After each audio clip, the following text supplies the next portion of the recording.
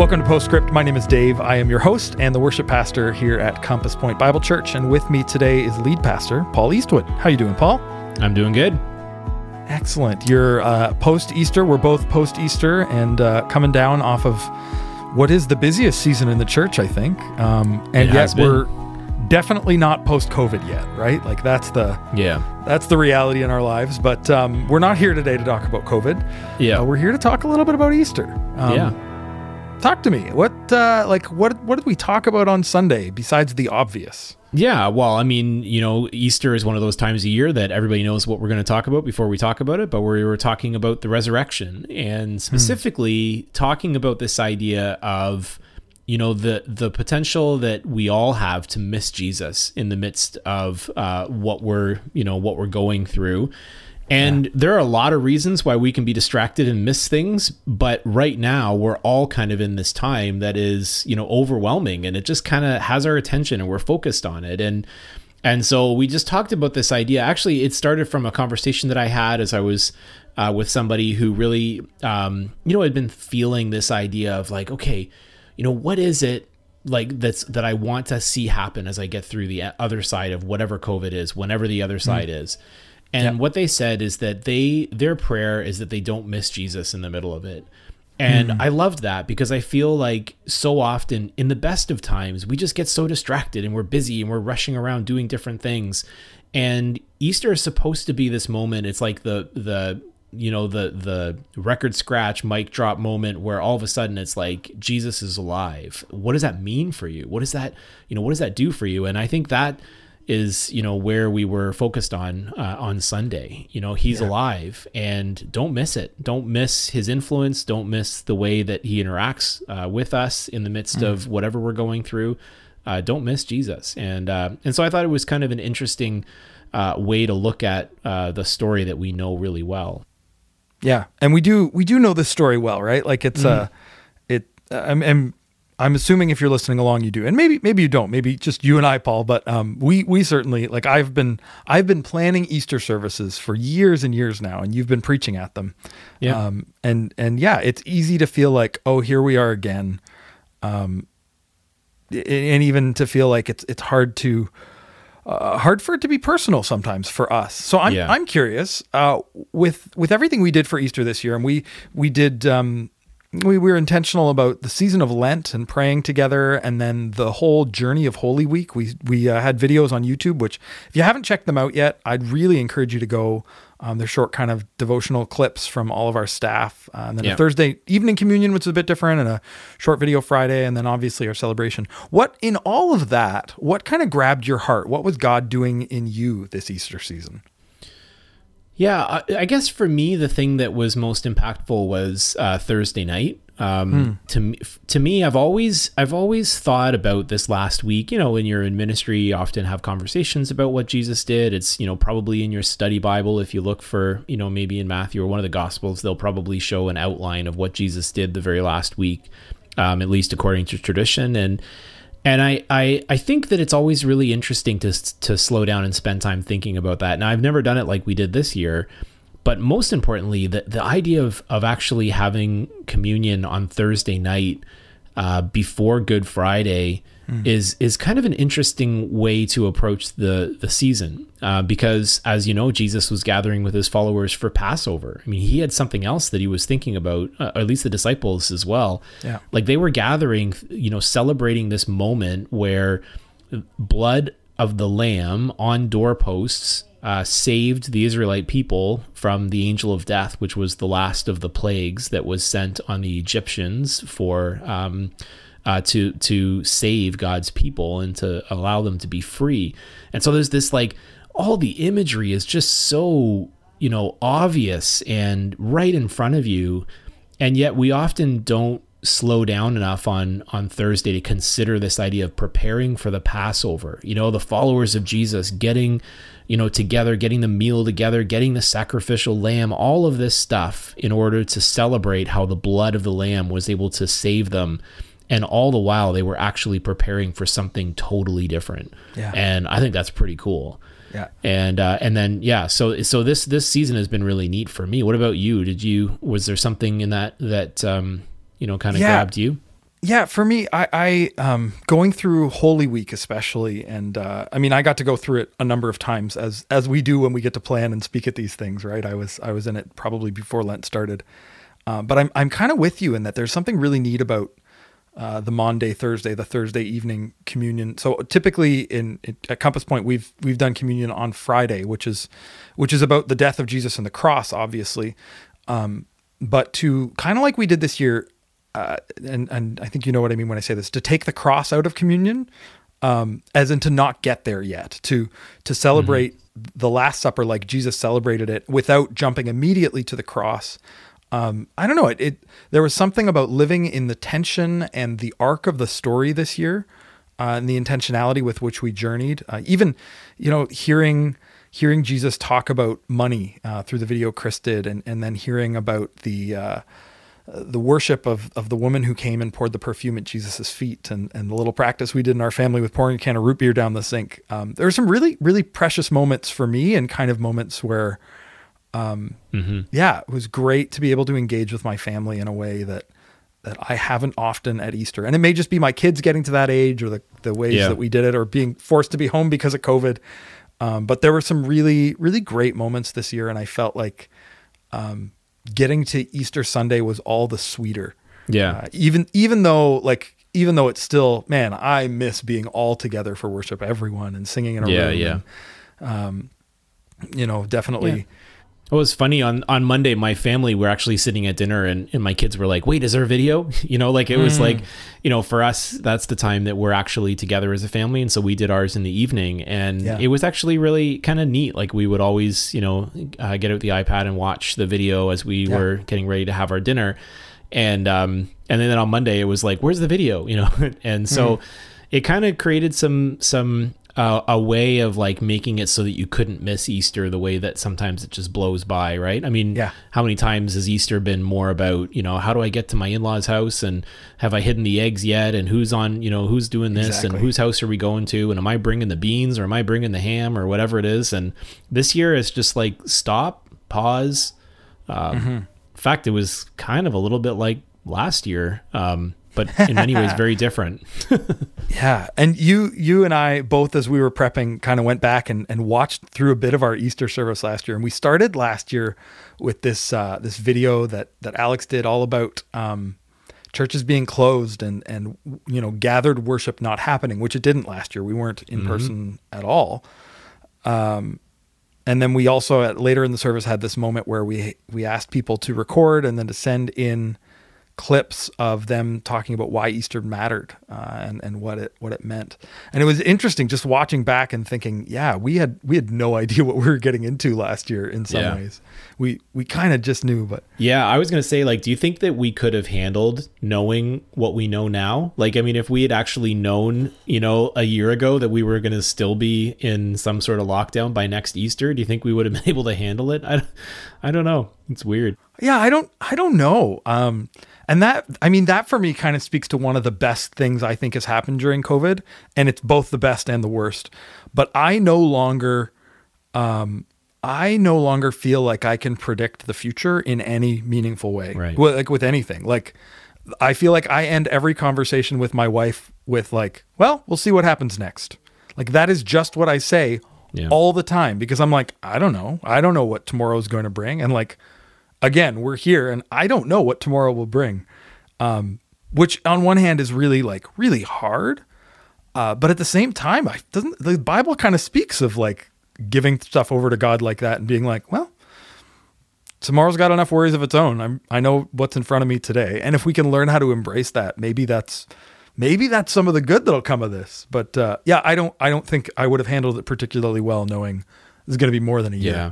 Well, I think you're onto something there. I think we in our culture in the West have gotten better and better at controlling everything that's around us. And and I think that this really speaks to the resurrection, because I think for many of us, the resurrection becomes a story that is, quickly we move on from it. It's Easter, it's part of the story, but we don't often think about its effect. And as I think about world religions, there are not many world religions that are focused on a person or an individual. There are a few, but if you think about those religions that that are surrounded on a person and their teaching, often the teaching becomes the thing, right? It's their teaching is passed on from generation to generation. Yeah. Christianity is unique in that it is the only world religion where the person that the whole our faith is based on is not dead but alive and active, and that is unique. And I think sometimes we miss that and we forget about that in the in our story, because I think it's easier for us, at least in the West, maybe I'm just speaking for myself, it's easier to think about the the teachings of Jesus and to work through his teachings and try to figure out how they apply, than to actually allow the living Jesus to make a difference in our lives all the time. That's weird, but cool and different. Yeah, I mean the resurrection is such a wild thing, and we do kind of want control all the time. I think that's one of the reasons, like Thomas especially, right? Like Thomas was the guy who was like, "No, you know what, guys? I know how the world works. I get it, and like this is not plausible." Yeah. It's not going to happen. And I mean, I love, we touched on Mary and the disciples and Thomas on Sunday. And I think I can see myself in all three of them at times, right? It's sure. It's not just like, oh, I'm for sure a disciple or a Mary. Like, it's like, yeah, some days and some parts of my life, I'm each of them. But I love, there's this just striking beauty, especially in Thomas for me, of Jesus not saying like, well, you didn't believe it right. Like you didn't guess this one, so you're out. No, Jesus comes to him, right? And he's there. And I love that. Well, John's gospel is so unique in the sense that he provides a lot of detail about the resurrection. And at the very end of John chapter 20, he actually writes that there are so many things that Jesus did. He did other things in the presence of his followers, which aren't recorded in this book. But then he says, but these are written so that you may believe that Jesus is the Messiah, the Son of God, and by believing you may have life in his name, right? And so there's this, it's this idea of belief and life and, belief in the Messiah and the Son of God. And it's like, this is why John wrote the book. And then what he does, and I love how what he does is he ends the book with Thomas, who is the critic.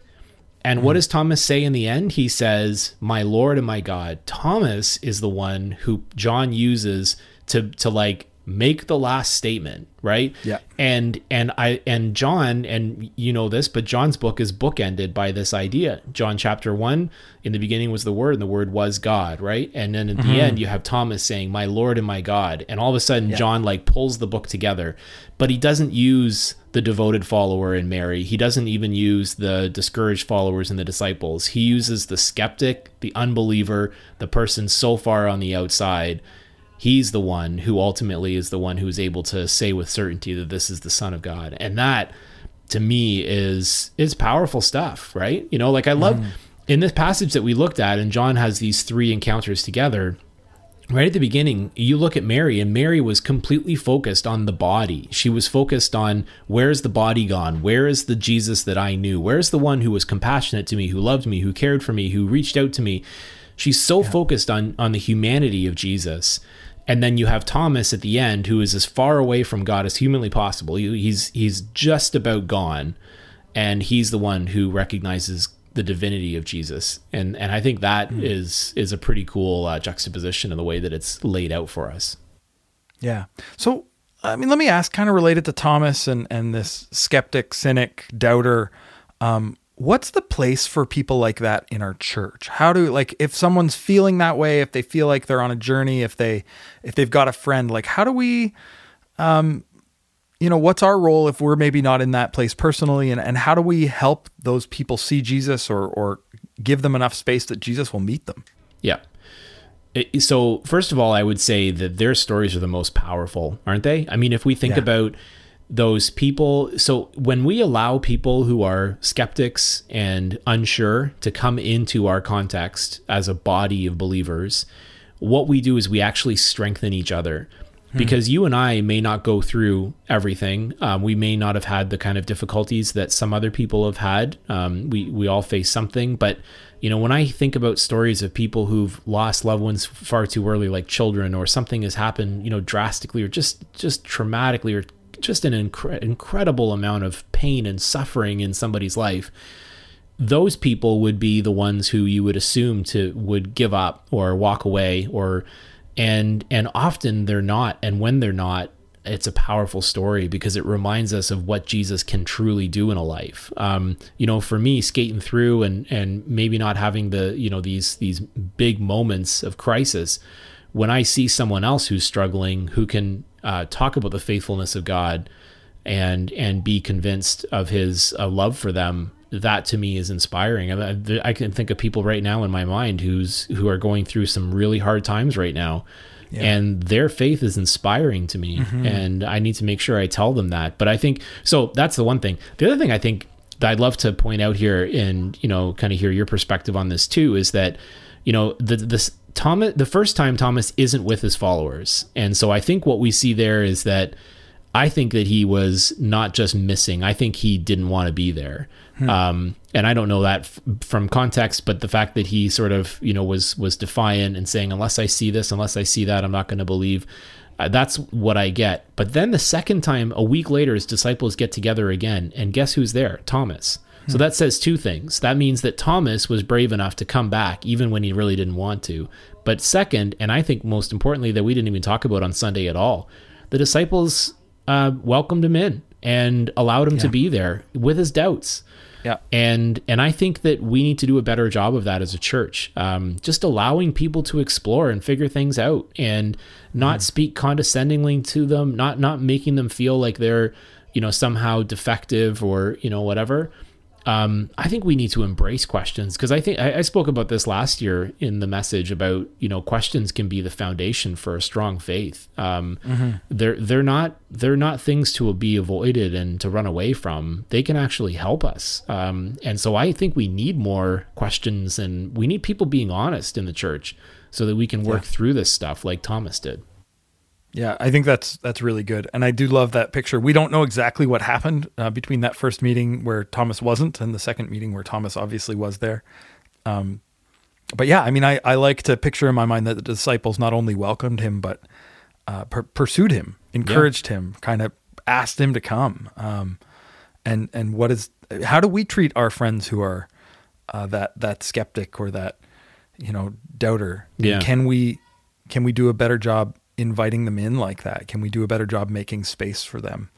And also addressing their questions. Because I think as followers of Jesus, sometimes we get scared of their questions, right? I know especially when I was younger and someone had questions about faith, it was like, hey, you can't talk about that, man. Like, are you going to be like, you're going to get hit by lightning or what's going to happen? And I would kind of back away slowly. But I think now what I've learned is that, like, God's not that fragile. Like, questions aren't going to break him. And they're not going to break me either. And it's not like someone's going to bring up a point that is like, oh, I've never thought about that before. Maybe you're right. Honestly, I think that there's always room for questions because for us to engage in them so that we can help people. Yeah. And to keep learning. I mean, one of the criticisms of faith has been that it's kind of like, have you heard the brick wall? The idea that, like, you kind of build these faith blocks together with these assumptions when you're young, and then if ever something changes or something gets taken out, right, the wall collapses. I feel like this is Rob Bell or one of these guys. And the idea is that, a lot of these things are more like springs on a trampoline, where you can take them out and you can look at them and then you can put them back, or you can move them around a little bit. And not saying that what we believe isn't true or isn't firm, but that, we are not God and God is God. And our understanding of the word, I mean, Paul, you and I have both done graduate level degrees in biblical studies in some way. And like, I finished my master's not thinking like I am now a master. I finished it thinking, oh my goodness, the lifelong journey ahead of me to search the word and to know God is going to be long, and it's going to be challenging, and I won't come out with all the answers. And that's okay. There's something good there because of the person of Jesus, right? Because of the resurrection. And these are some of the key things, like Jesus' resurrection, like the whole point of John's letter, that we might know that Jesus is God, and we might believe and have life. Yeah. And that's where we're at, and that's where Easter takes us, right? Yeah. Any closing thoughts for us today? Yeah. I think to bring this all back to Easter, and, I think that when we looked at these passages of these three different individuals or groups of people anyways, what I said in my message and is really that each one of them almost missed Jesus, right? Mary almost missed him completely. The disciples almost hid away and missed him completely. Thomas almost stayed away and missed him completely, but none of them missed him. And the reason that none of them missed him was because Jesus showed up. And to me, I think that's the most powerful picture and message that we have for Easter. Yeah. Jesus showed up. And so, what I said on Sunday is that, if you're a devoted follower of Jesus, keep learning, keep listening. And if you're a discouraged follower of Jesus, find purpose and find power.